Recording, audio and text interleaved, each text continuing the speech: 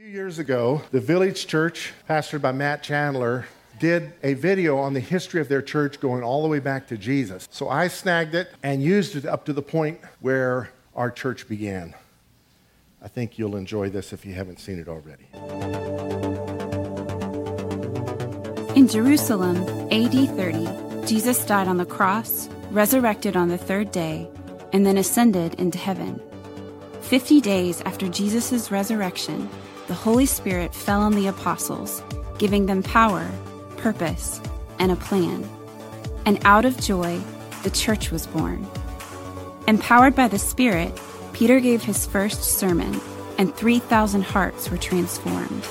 Hearing, receiving, and repenting, the young church walked in unity and garnered praise. Peter and John then continued to spread the gospel through preaching and miracles, and the church grew by 5,000.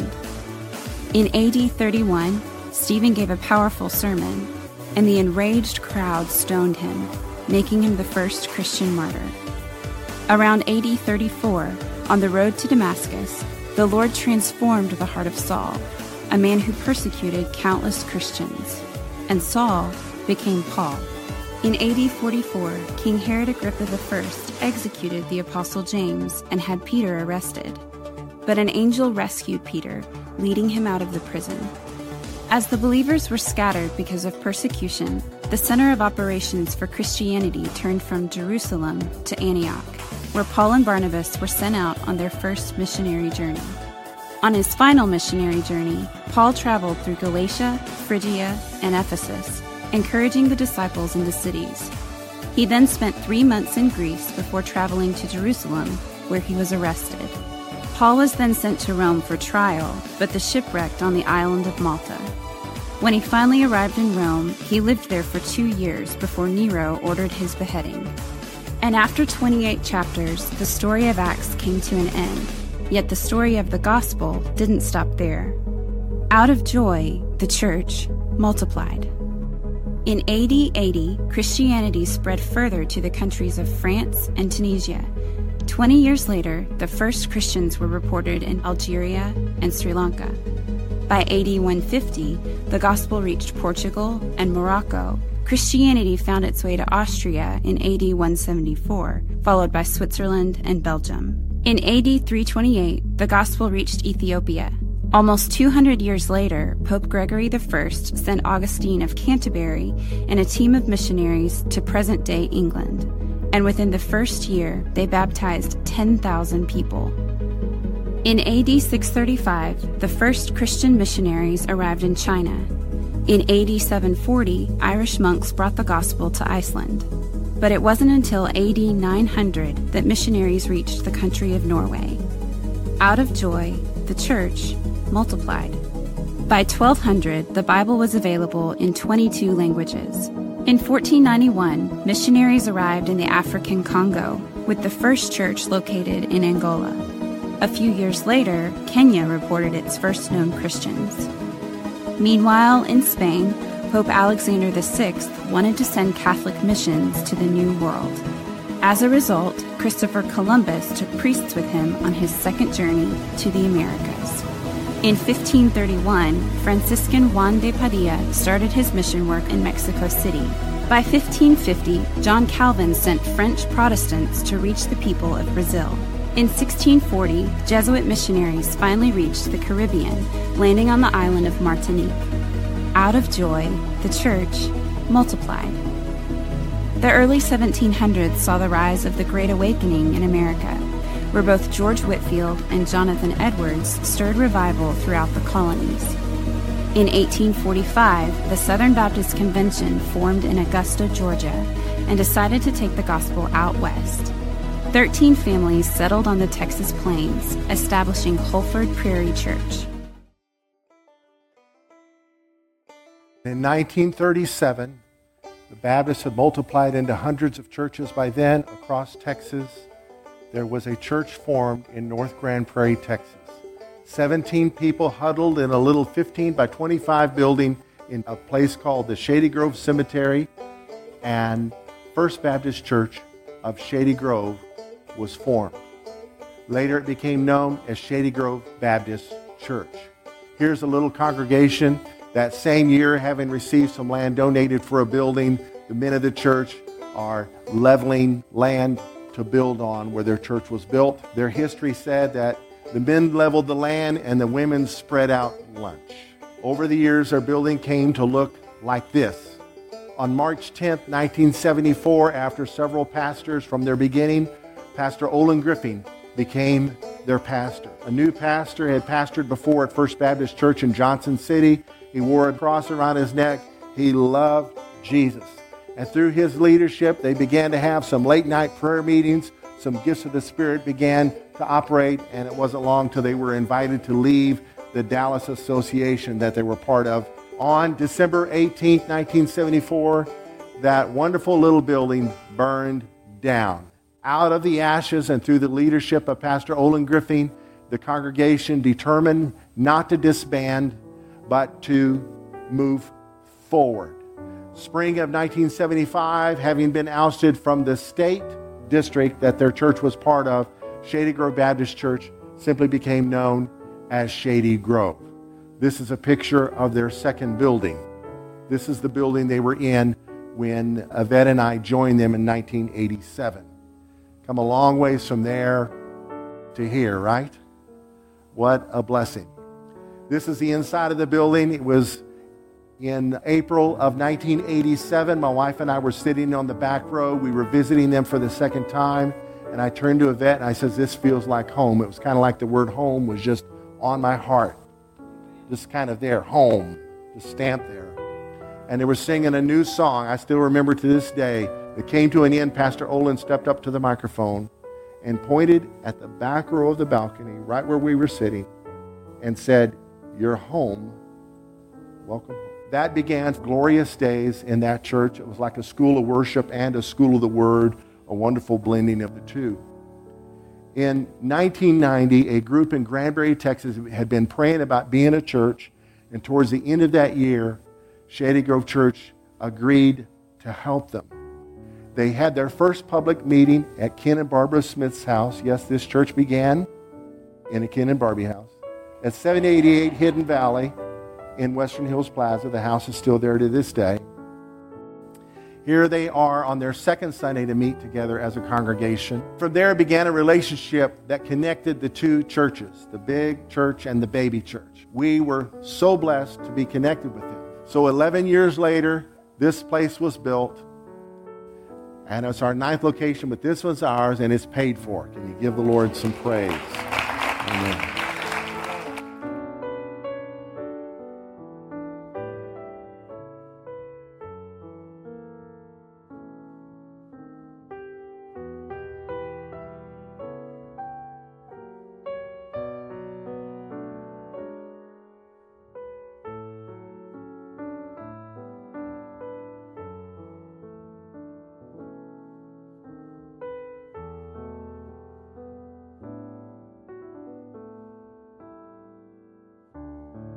How many Generations Church members does it take to change a light bulb?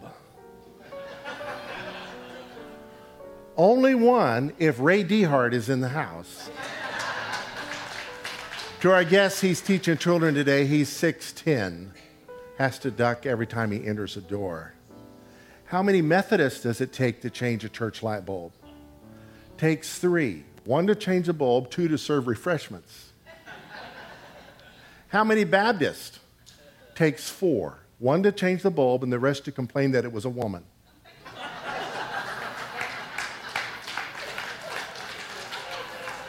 How many Calvinists? It takes 1, but we have to determine who was predestined to change it. How many Charismatics does it take to change a light bulb? All of them. 1 to change the bulb, the rest to bind the powers of darkness. Let me offend everybody today. How many liberal churches does it take to change a light bulb? Only 1, but let's take a while. Let's form 2 study groups, 1 to study alternative forms of light, and the other to study whether or not changing this light bulb will offend anyone. How many house church members does it take to change a bulb? All of them. one to change the bulb, and the rest to complain about how many churches waste money on too many light bulbs. Did I leave anybody out? Give me one. Who? Oh, only one, but there's no rush. We have plenty of candles. Give me two more. Who? Church of Christ, only one, but let's make sure he's baptized.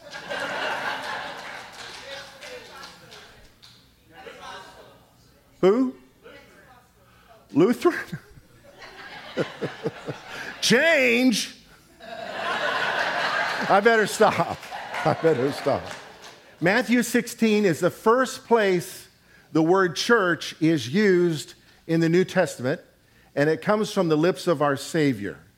The Lumo Project has filmed it in the original language with a narrator reading in our language. Here we go. When Jesus came to the region of Caesarea Philippi, he asked his disciples, "Who do people say the Son of Man is?" They replied, "Some say John the Baptist, others say Elijah, and still others Jeremiah or one of the prophets." "But what about you?" he asked. "Who do you say I am?" Simon Peter answered, "You are the Messiah, the Son of the living God." Jesus replied, "Blessed are you, Simon, son of Jonah, for this was not revealed to you by flesh and blood, but by my Father in heaven. And I tell you that you are Peter, and on this rock I will build my church, and the gates of Hades will not overcome it. I will give you the keys of the kingdom of heaven. Whatever you bind on earth will be bound in heaven, and whatever you loose on earth will be loosed in heaven." Then he ordered his disciples not to tell anyone that he was the Messiah. So the scene opens with a question of his identity. Who do people say that I am? And they all got it wrong except for his followers. They all thought he was an Old Testament prophet come back from the dead. Who do you say that I am? And Simon Peter answered, "You are the Christ, you're the Messiah, you're the anointed one, the Son of the living God." And Jesus answered and said to him, verse 17 of Matthew 16, "Blessed are you, Simon Bar-Jonah," Simon son of Jonah, son of John, Simon Johnson, literally. "For flesh and blood has not revealed this to you, but my Father who's in heaven." You didn't learn this from the synagogue. You didn't learn this from your parents. You didn't learn this from a brilliant scholar. The Father revealed to you who I am. "And I say to you that you are Peter." Now keep in mind, his name was Simon, but when the Lord met him, he changed his name to Peter. In Aramaic, you see this, I think, in another one of the Gospels, he called him Cephas, which means a stone. "I say that you are Peter." In the Greek language, you use the word Petros, which means a rock, a stone. "And on this rock, Petra, which is a larger rock, I will build my church." What is this rock? The fact he's the Messiah, who he is, and the fact the Father opens our eyes to who he is. Who's had their eyes open to know who Jesus is? That's why you're here. That's what anchors you into the Christian faith, is knowing who Jesus is, because God has opened your eyes. Maybe a brilliant apologist witnessed to you, but he did not argue you into the kingdom of God. The Lord opened your eyes. This is how the church is born. "On this rock I will build my church, and the gates of Hades shall not prevail against it. And I will give you the keys of the kingdom of heaven, and whatever you bind on earth will be bound in heaven. Whatever you loose on earth will be loosed in heaven."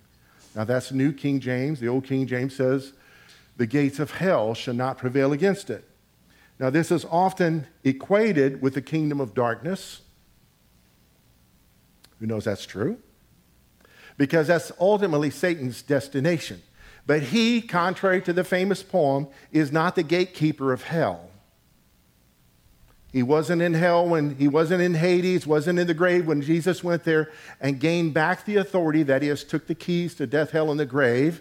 There wasn't some demon, contrary to the popular Christian music video, holding on to keys that Jesus snatched them out of. It's a spiritual principle of authority. The Bible says the Lord is Lord of heaven and earth. Heaven is his throne, earth is his footstool. But Satan is the prince and power of the air. His time is coming, his time is short, and he knows it, but he's not in hell. So what does this mean? The gates of hell will not prevail against it. It means the devil won't have any victory over us? That's not what it means. It's true the devil won't have victory over us, but it means the church will not die. The grave will not overcome us. You can try to wipe us out, and it's like that little game, where yes, whack-a-mole. Whack us here, we'll pop up here. The gospel is alive and well on planet Earth. I don't care what the skeptics say. I don't care what the professors with more degrees than a thermometer have to say. Jesus is Lord. Deal with it. Amen. And one day, every knee will bow. You're not going to take a knee. You're going to take both knees, unless you just have one knee. And every tongue will confess that Jesus is Lord. It's true.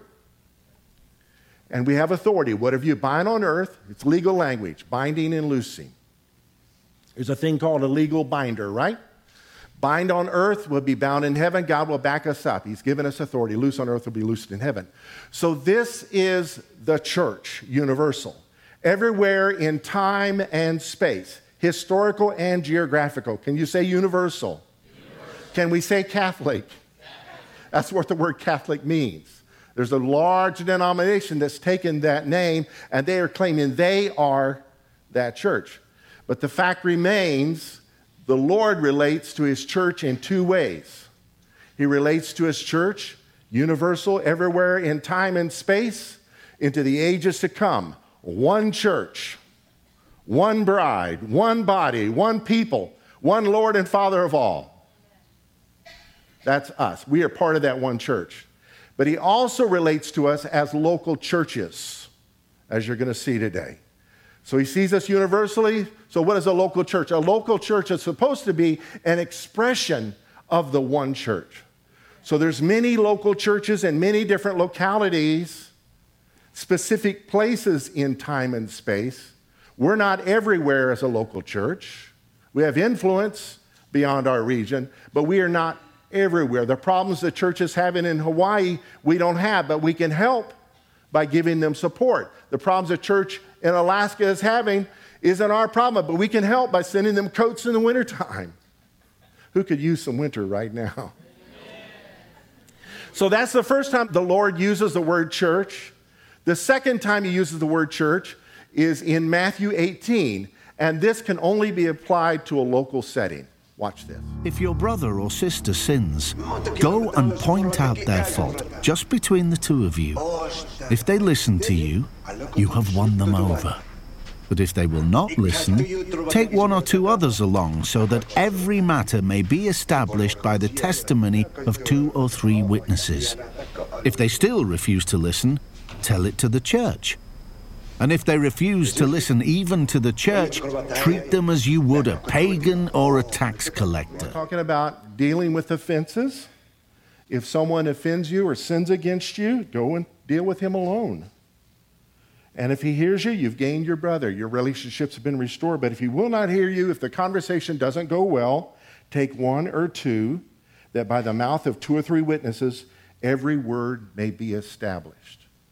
And the purpose is reconciliation. Sometimes with me as a leader, people skip step 1 and go to step 2. I never scold and say, why aren't we doing step 1? We're at step 2, let's do it. I just as soon have a witness anyway. Right? And the purpose is not for the division to be prolonged, but let's cut this thing short. Matthew 18:17. And if he refuses to hear them, tell it to the church. And if he refuses to even hear the church, let him be to you like a heathen and a tax collector. So are we called to love heathens and tax collectors? Yes. So what does this mean? It means if they're divisive and they refuse to repent, just make room for Jesus in the relationship and relate to them with the same honor you give to unbelievers, but do not let them be an influence in your life, because they'll lead you astray. So the key verse there, if he refuses to hear them, tell it to the church. Now, if this is happening in Alaska, what do we have to do with it? Nothing. If this is happening in Florida, what do we have to do with it? What good would it do for someone to come into our church? Hey, you all need to know that somebody at First Church Miami is causing problems and they need to be treated as a heathen and a tax collector. That does no good. This can only be applied in the local setting. And this is our Lord speaking of a local church situation. He's training his disciples on how to lead people, how to deal with it. And so he proclaimed himself the Lord and builder of the church in Matthew 16. And here he's telling them how to function within a local church. The word church comes from the word ekklesia, which literally means a calling out. Kaleo is to call. Ek is from or out. So when you call a special meeting, a school board meeting is called, that is an ekklesia, a calling out. It's not a church though. It's a meeting, a congregation, a popular assembly, and can be what we call in our day a church. The Greeks use the word when referring to a gathering of citizens to discuss state affairs. So when there's a national assembly, that is an ekklesia, a meeting called that people are summoned to come to.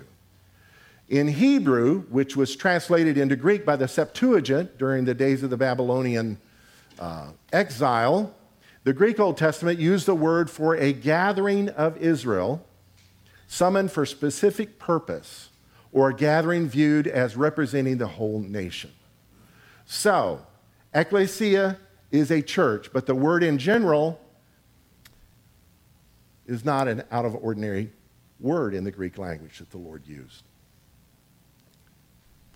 But yet, he distinguished it from secular ecclesias. He says, I will build my assembly.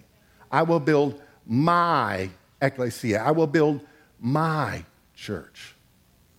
So it's his church, universal. And local churches, he also relates to us at that level under his authority. Now, where do denominations fit in? We kind of made fun of all of ourselves a while ago with the light bulb jokes.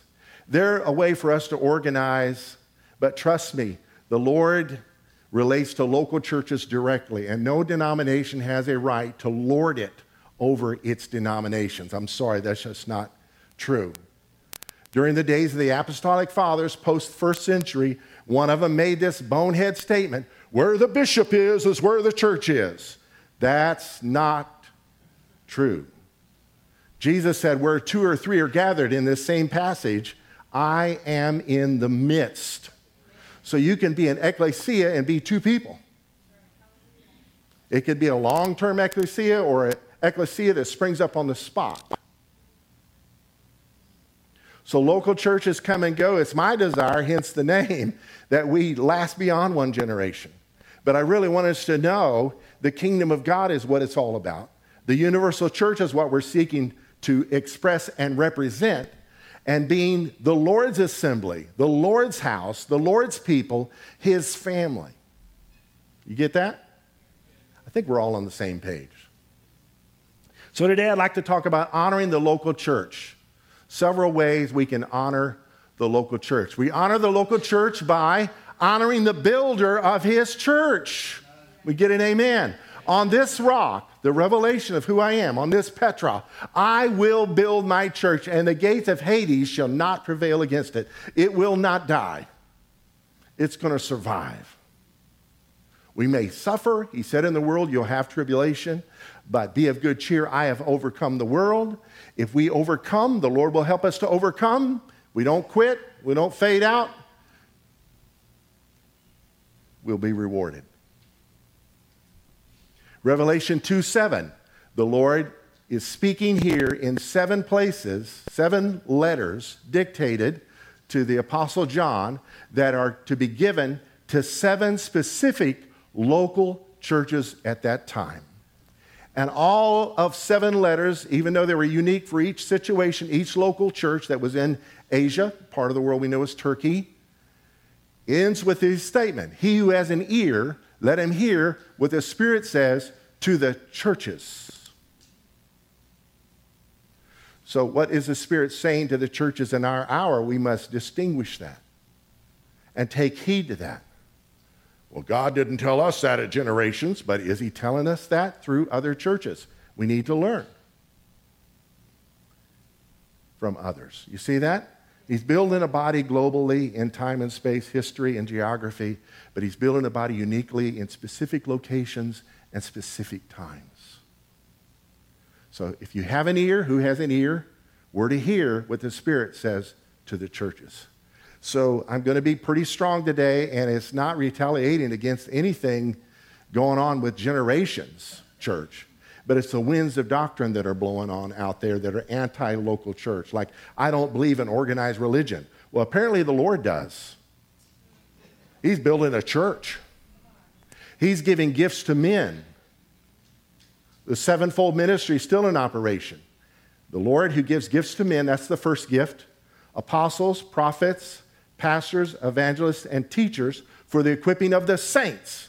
There's sevenfold ministry, starting with Jesus, ending with the saints, being equipped for ministry. The apostles equip us to be more apostolic, where we can go where no man has gone before and leave an influence behind for the Lord. To be more evangelistic, to reach the lost with the gospel, more pastoral, to care for people in their needs, more prophetic, to hear the Lord and help distinguish matters and not get caught up in the grayness that's going on out there in the world.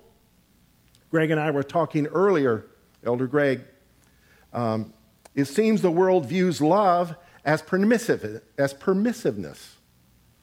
Love. If you love me, you'll affirm everything I want to do with my life. Love does not affirm someone ruining their life. If your baby wants to run and play out in the street, oh, that's so brave of you, little baby. That is awesome. That's not love. That's permissiveness. Love takes a stand for what is right. Love takes a stand to keep people from ruining their lives. So, he who has an ear, let him hear what the Spirit says to the churches. We honor the builder of the church, his church. It's Jesus' church, is it not? Some make a big deal about having the Lord's name on the doorway of the church. It's great, it's Christ honoring. But the universal church takes that name. We all are, in time and space, the church of God, the church of Christ, the church of Jesus, the church of the Lord's house, whatever you want to call it. But our distinct localities lend itself to other things.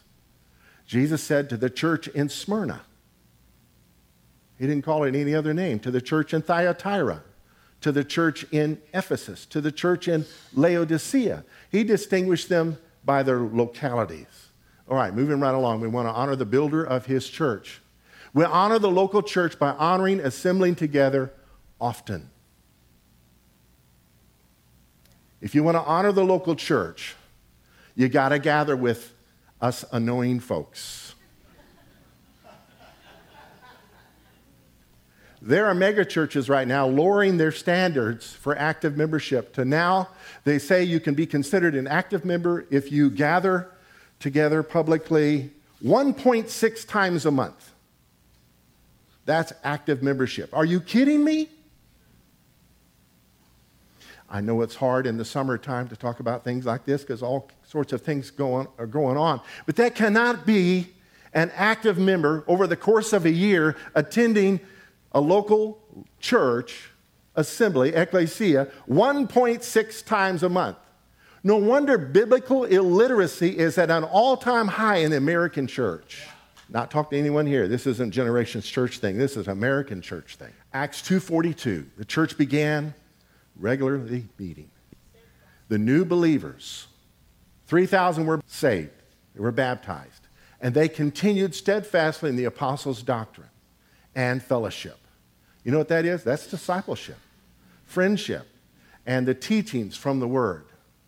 In the breaking of bread, that's communion as well as having meals together, maybe even birthday cake, and prayers.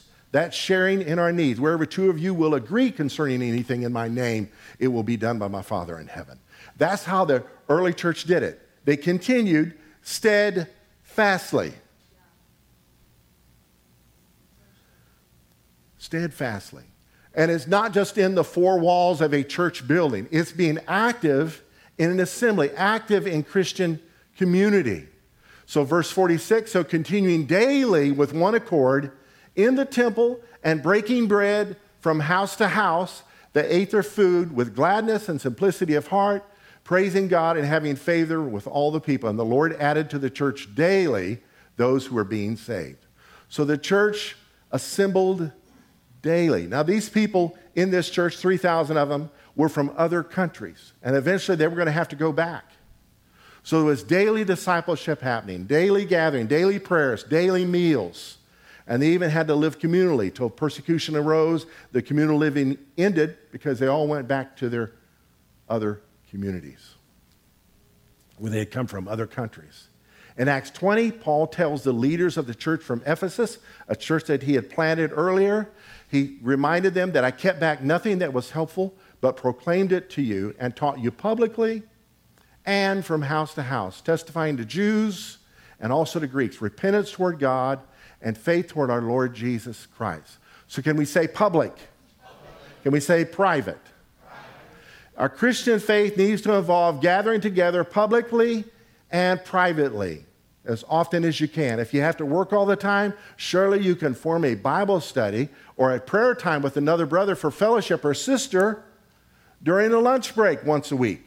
You can do it. You're called to do it. Well, I'm not a pastor. Let me tell you, you're called into ministry. Some people go to college and come out with no faith, taught a bunch of unbelief. If you're a believer and you're reading your Bible and you're learning some things, then get with somebody and talk about what you learned today. Man, I found this scripture today. Can you believe it says this?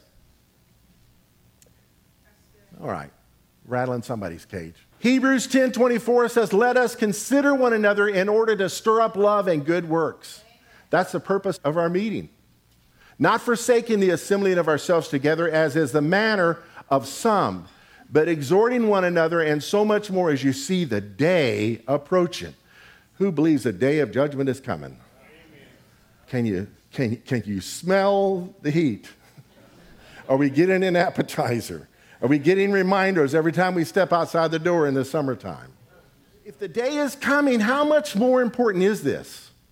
That we gather together often and not forsake assembling ourselves together. Now, this is more than gathering. This is assembling. I have in my hand a solar-powered watch, and it runs pretty good. Occasionally, it gets off 1 or 2 minutes. I could take this apart and put all the parts in a bag, and you would have a gathering, but you would not have an assembly. This is a timely word for somebody.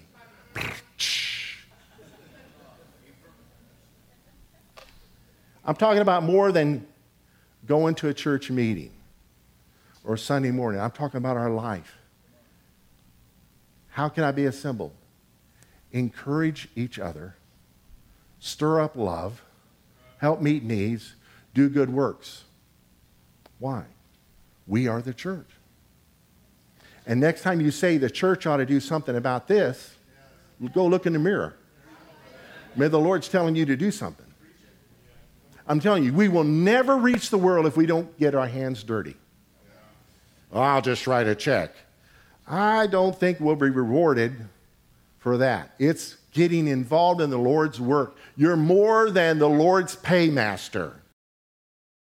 There are some extreme prosperity preachers out there preaching that. You're a kingdom provider. Just provide. Here's the thing. When I encourage others, I get encouraged myself. And if the church is just a place to give your money, who's going to encourage you? Eventually, you're going to get discouraged and no one's around because you have no relationships because you've been God's fly-by-night church attender. We honor the local church by honoring one another. Can we say it together? We are the church. We are the local church in Granbury called Generations. And next time someone tells you Granbury has too many churches, just remind them First Baptist Church years ago had a door-to-door survey on Sunday afternoons. And over a period of weeks, 18% of the doors they knocked on had people living in it that claimed to go to church. Now we've grown, we've got some bigger churches, but the growth has surpassed the growth of the churches. I think those numbers aren't much different. So we need more churches. Need more home fellowships, need more house churches, need more big churches, need more public churches, more private churches, more saints in ministry. We need it. Why? The fields are white. The harvest is plentiful, but the laborers oftentimes are full. So it's not about our seeding capacity as much as it is about our sending capacity. May the Lord use us mightily to be a light for Him. You and I are the church. We're called to be expressions of the church. Who's a member of the body of Christ? You know what a body is? In Greek, it's the word soma. To get in the soma, you got to have the sozo. Sozo means salvation in every area of life, and the Lord does that. He saves us. He sozos us, if that's bad Greek, but anyway. And when we're saved, when we're sozoed, we're made part of the soma, the body. And what is the body? Your body is an instrument used to express your life. How do we know you're alive? Your body's expressing your life. And as a believer, you'll never die, but your body will. And when your body dies, we have no awareness of your life anymore. We just have memories. You need a body to express life. And so it is, Christ died, arose from the dead, expressed life through His resurrected body, and went to heaven and sent back the Holy Spirit to express His life through us, His body, the church, the ecclesia. Romans 12:10 tells us how to do this. Be kindly affectionate to one another with brotherly love. You know, there's around 70 commissions of one another in the New Testament. Be kind to one another. We see that, affectionate to one another, love one another, care for one another, forgive one another, bear with one another, be patient with one another, provide for one another, help one another, carry one another. It's all in that. That's our responsibility. This is written to a church in Rome. He that has an ear to hear, let him hear what the Spirit says to the churches. It's a word that applies to us all that are part of the global church. Be kindly affectionate to one another with brotherly love, in honor, giving preference to one another, not lagging in diligence, fervent in spirit, serving the Lord, rejoicing in hope, patient in tribulation, continuing steadfastly in prayer, distributing to the needs of the saints. You see a need, help them. Sometimes it's a need for wisdom. And if someone comes bringing you wisdom, appreciate it. It's good. Given to hospitality. That means making people welcome. Not just at a public meeting place, but in your own home. Are you using your home in some capacity, if nothing else, to pray and study the Bible, but to help somebody? And maybe you hate your home, but you could be hospitable with someone at a local restaurant or a lobby in some hotel somewhere. Meet somebody and encourage them. Honoring one another. We are the church. This is how we honor the local church. 1 Corinthians 10:32 says, give no offense either to the Jews or to the Greeks or to the church of God. So next time you think about criticizing the church of God, think of this verse. Who's married? All right, don't raise your hand for this one. Who appreciates the fact that someone may criticize your spouse? You don't like that. All right, what about before you were married? Would you appreciate the fact someone criticized your girlfriend or your boyfriend, your fiance? Would have appreciated that, right? Maybe they've seen a red flag and you need to listen to them. So if you are unmarried and enough voices are speaking up, you better heed it. Amen? Randy and I one time told a brother, run! And he didn't do it. 8 years later, boy, he wished he'd listened to us. In our case, we are the Lord's betrothed. One bride. The wedding hasn't happened yet. How does he feel when we criticize one another or when we criticize his people? Not do it. We don't have it all together. We don't always know how to do things right. But we're trying, amen? My son Zane, he's in his early 40s now, is quite a fisherman. Growing up, he fished me into the ground. When he left home, I haven't gone fishing since. I can't stand it anymore. We fish so much. He loves it. He's great. He's teaching his girls to fish. And one day I took him to Squaw Creek back when you could fish there. Can you fish at Squaw Creek again? Okay. Well, there was a period of years you couldn't after 9/11. He caught a whopper. I mean a big, I think it was a bass like this, big. And he reeled it in, and he was trying to pull it off the hook the best he can, and he was kind of awkward. And this kid on the other side of the dock started yelling at him, "You're not doing it right. You're not doing it right." Meanwhile, he doesn't have a bass. But it gets my son so flustered, he wants to do it right. He wound up dropping the fish and it flip-flopped back in the water, never to be seen again. And that is a metaphor for my life. Anytime I see someone doing something not right, I think, again, do I want to be like that kid? You're not doing it right. But should I look at it? Are they trying to do something right? Is their effort right? Right? Are they trying to do something? I was raised in a denomination that criticized every other church in the town. And you know what? They have united in their name, but they're most divided thing you can imagine because they criticize each other constantly too. I grew up around preachers that criticized other churches, other denominations, but then they would criticize one another if someone... So, word to the wise, love the Lord's people. 1 Corinthians 11:16. If anyone seems to be contentious, we have no such custom, nor do the churches of God. Not to be in our lifestyle, being contentious. 11 verse 18. When you come together as a church, I hear there are divisions among you. Yep. Read the Bible. The early churches, early local churches had big problems. This particular one had incest going on. Meanwhile, people are fighting each other over who baptized who. And Paul said, I'm glad I didn't baptize any of y'all because of the divisiveness. And so he wrote that letter as a word of correction. Thank God for the letter. Amen. Read it. It's written to us, to the church in Corinth, and those who have ears to hear what the Spirit is saying to the churches. Along the lines of division, our text in Matthew 18, where the Lord used the word church the second time, it was how to deal with someone who has offended you. And I've seen some scenarios where a person is offended and they obey the word. But sometimes they're just too weak to do it. And if a person didn't offend it intentionally, they think the monkey's off their back. But actually, the Lord put the monkey on both parties' backs, the offender and the offended. Here's the offender's back. Therefore, if you're offering your gift at the altar and there remember that your brother or sister has something against you, leave your gift there at the altar. First go and be reconciled to them. Then come and offer your gift. Well, Pastor, why haven't you come to me yet?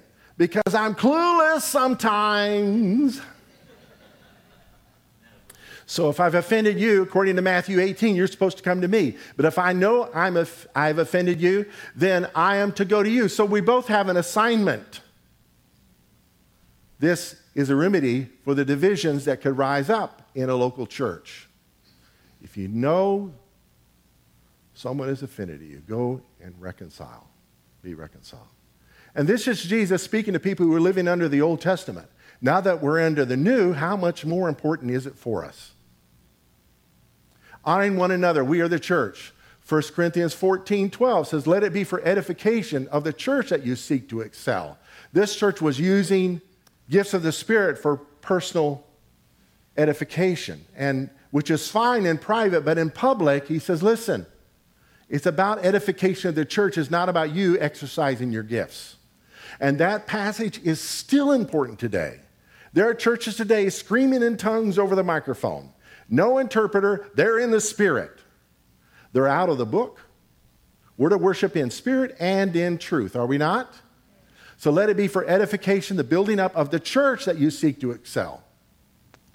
Verse 33 of the same chapter, for God is not the author of confusion, but of peace, as in all the churches of the saints. Literally, the word, the author, is implied. So if you remove that, you still get what it said. For God is not of confusion. God is not confusing, but he brings peace. And all the churches of the saints need to receive that. We honor the local church by receiving one another as the church. You're sitting by a member of the body of Christ. You're sitting by a brother or sister. Well, he's my husband. He's your brother. In heaven, he will be your ex-husband, because in heaven there's no marriage. He's your brother. She's your sister. We receive one another. We are part of the church. We are part of the ecclesia, the assembly of the Lord. Maybe we're not doing it right, but we're doing it. Often I get people coming to me criticizing us. I don't get threatened. I don't get argued. I say, bro, the fields are white, ready to harvest. Go show us how it's done. In fact, I had a friend write a book called Pastor, Get Out of the Way and Make Room for the Rest of Us. And I knew this guy. It was a book blasting local churches. I knew this guy. He never did anything more than 3 to 4 months, and he would quit. How could a pastor give him authority if he's a quitter? If you're a quitter, if you're a church hopper, how will you ever get an authority and be able to function in your gifts? We're to know those who labor among us, right? We don't let strangers come in and shepherd the flock. We get to know each other and get on the same page with one another. We are the church. We are expressions of the church. So the brother asked me what I think of his book. I said, well, brother, why don't you show us how it's done? He was sitting in the seat of the scornful, not wanting to get his hands dirty, wanting things to do for him. Years earlier, when he tried to start a church, I did my best to help him, but he never went door to door. He criticized other churches. That does no good.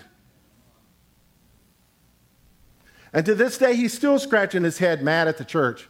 Meanwhile, look in the mirror, dude. They may not be doing it right, but at least they're doing something. Why don't you show us how it's done, and then we'll listen to you. You are the Christ, the Son of the living God. We read this earlier. Jesus answered and said, blessed are you, Simon Bar-Jonah, for flesh and blood has not revealed this to you, but my Father who is in heaven. I say to you that you are Peter, and on this rock I'll build my church, and the gates of hell shall not prevail against it. So we've talked about the principle of knowing who the Lord is. The church is built upon that. But notice in his expression, he reiterates Simon's new name, his new identity. Simon means a hearer, relates to the reed that's blown about by the wind. But Peter means a rock, someone solid. A few verses later, Jesus is having to rebuke Peter, but he still gave him a new name. He related to him on the level of what he was destined to become. What is a healthy local church? A healthy local church is a local church where the members relate to each other, not based on their past or even their present, but based on who they are destined to become. You're not Simon, you're Petros. You're not an ex-con sitting somewhere in a church hoping nobody notices you. No, you're a brother and sister in Christ, destined to become more evangelistic, more pastoral, more prophetic, more apostolic. A member of the body of Christ. That's how we are to relate to one another. Jesus also said in Matthew 10, he who receives a prophet in the name of a prophet shall receive a prophet's reward. He who receives a righteous man in the name of a righteous man will receive a righteous man's reward. Whoever gives one of these little ones just a cup of cold water to drink in the name of a disciple, most assuredly I would tell you, he will in no way lose his reward. What in the world does that mean? If you receive a prophet as though he is a prophet, what is the prophet's reward? It is he's able to be prophetic around you. Jesus was the Messiah of the world, but he couldn't be very messianic in his own hometown. Why? They wouldn't receive him. So if we receive each other at the level of our past, guess what? We can never rise to the occasion and be all that God has called us to be. Have you ever been to a family reunion where they relate to you as still the kid that messed his britches at the last one? Going to family reunions is a humbling experience. I think it's good for us. They don't relate to each other through the eyes of the future. Their perceptions all skewed by the past or by what somebody said. But we are called to be sons and daughters of the Most High God. So if we relate to each other as being righteous, even though our past isn't righteous and our present isn't as righteous as it needs to be, if we still relate to each other at a healthy level with respect and honor, guess what that does? That creates an environment to grow. If you relate to your children as losers, and curse them out every Friday night, they have to live past that. But generally, it sometimes programs them and confirms what you said was true. You were right all along. Yes, your kid is a loser. You didn't receive them as righteous people. Who gives a cup of cold water to a kid as though they were a full-grown disciple will get a reward. Why?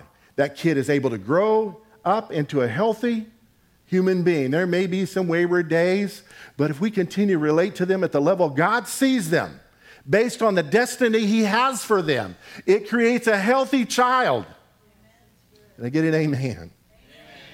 It creates a healthy church. We honor the local church by receiving one another as his chosen. So keep in mind, Peter was given a new name by the Lord, even though he wasn't perfect at the time. He has a revelation of the Lord being a stone and him being one. He said in 1 Peter 3:4, coming to him as to a living stone, rejected indeed by men, but chosen by God and precious, you also as living stones. The Lord is the stone, but we're also stones, are being built up a spiritual house, a holy priesthood, to offer up spiritual sacrifices. Did we offer some up today? Acceptable to God through Jesus Christ. So we are living stones. We might have been sticks. We might have been bricks. We might have been mud pies, but the Lord is making us a stone.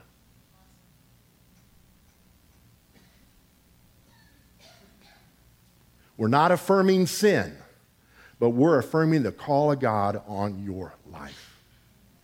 And you're called to live a life of overcoming the world's craziness. He goes on, verse 9 of 1 Peter 3. You are a chosen generation, a royal priesthood, a holy nation, his own special people, that you may proclaim the praises of him. We read this last week. Who called you out of darkness into his marvelous light, who once were not a people, but are now the people of God, who had not obtained mercy, but now have obtained mercy. We are chosen to give the Lord some praise. So you're sitting amongst chosen folks. Yep, you're chosen. And we need to receive each other as chosen. Your brother, your sister are very precious, worthy of respect and honor and help and strength. If someone wants to help you, let them. But don't create a scenario in your life where you're a leaner all the time and you're draining people. Don't do that. If a man won't work, he shouldn't eat. Another place says, and speaking to the church in the New Testament. Talking about honoring the local church. Maybe you've been hurt by a local church. And you formed the opinion, I don't like organized religion.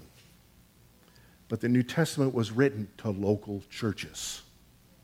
Corinthians was written to the church in Corinth. Romans written to the church in Rome.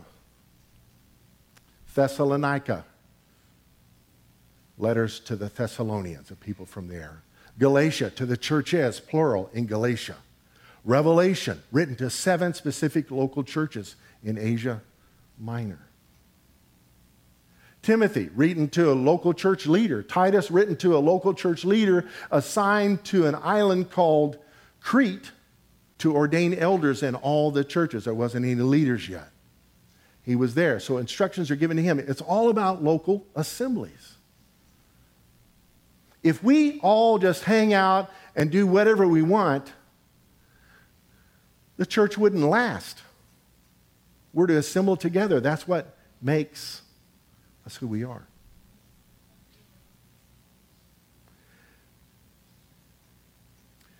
It's a story. It's probably a parable of a guy that wasn't going to church much, going to assemble together very much. And a pastor went to see him, and they had a log on the fire. This is back in the 1800s. And the pastor took the tongs and took one of the logs out of the fire and set it on the hearth. And towards the end of the conversation, we miss you. You need to assemble with other believers, blah, blah, blah. He then said, why did the fire go out in that log? And the man said, well, you took it away from the other logs. He said, exactly. He put it back in, and it lit right back up. Lord, I pray right now for anyone whose fire has gone out.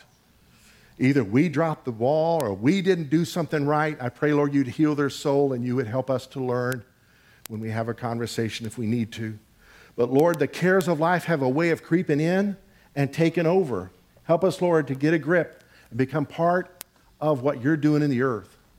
And, Lord, if you're calling anyone here to another congregation, Lord, they have religious freedom. Our forefathers died to give us freedom. Lord, may their loyalty not keep them from pursuing your will. In Jesus' name, amen. God bless you. Let's worship the Lord again. You are love. You bring light to the darkness. You give hope. You restore.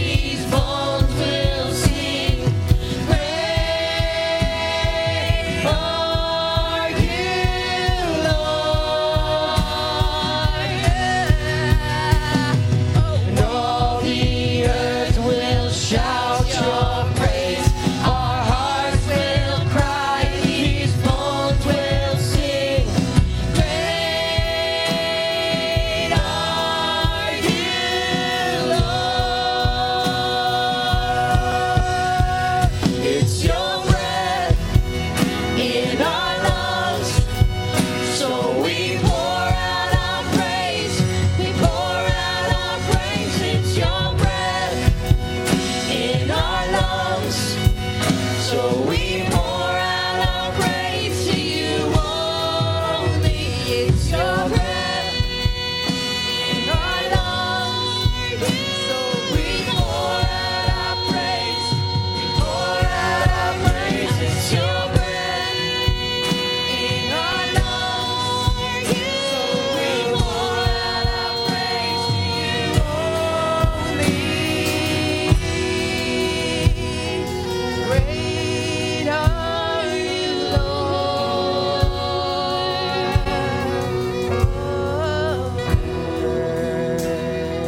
Great are you, Lord. If you're joined us online, this is what you get at a live service. Oh, yeah. God bless you. Amen.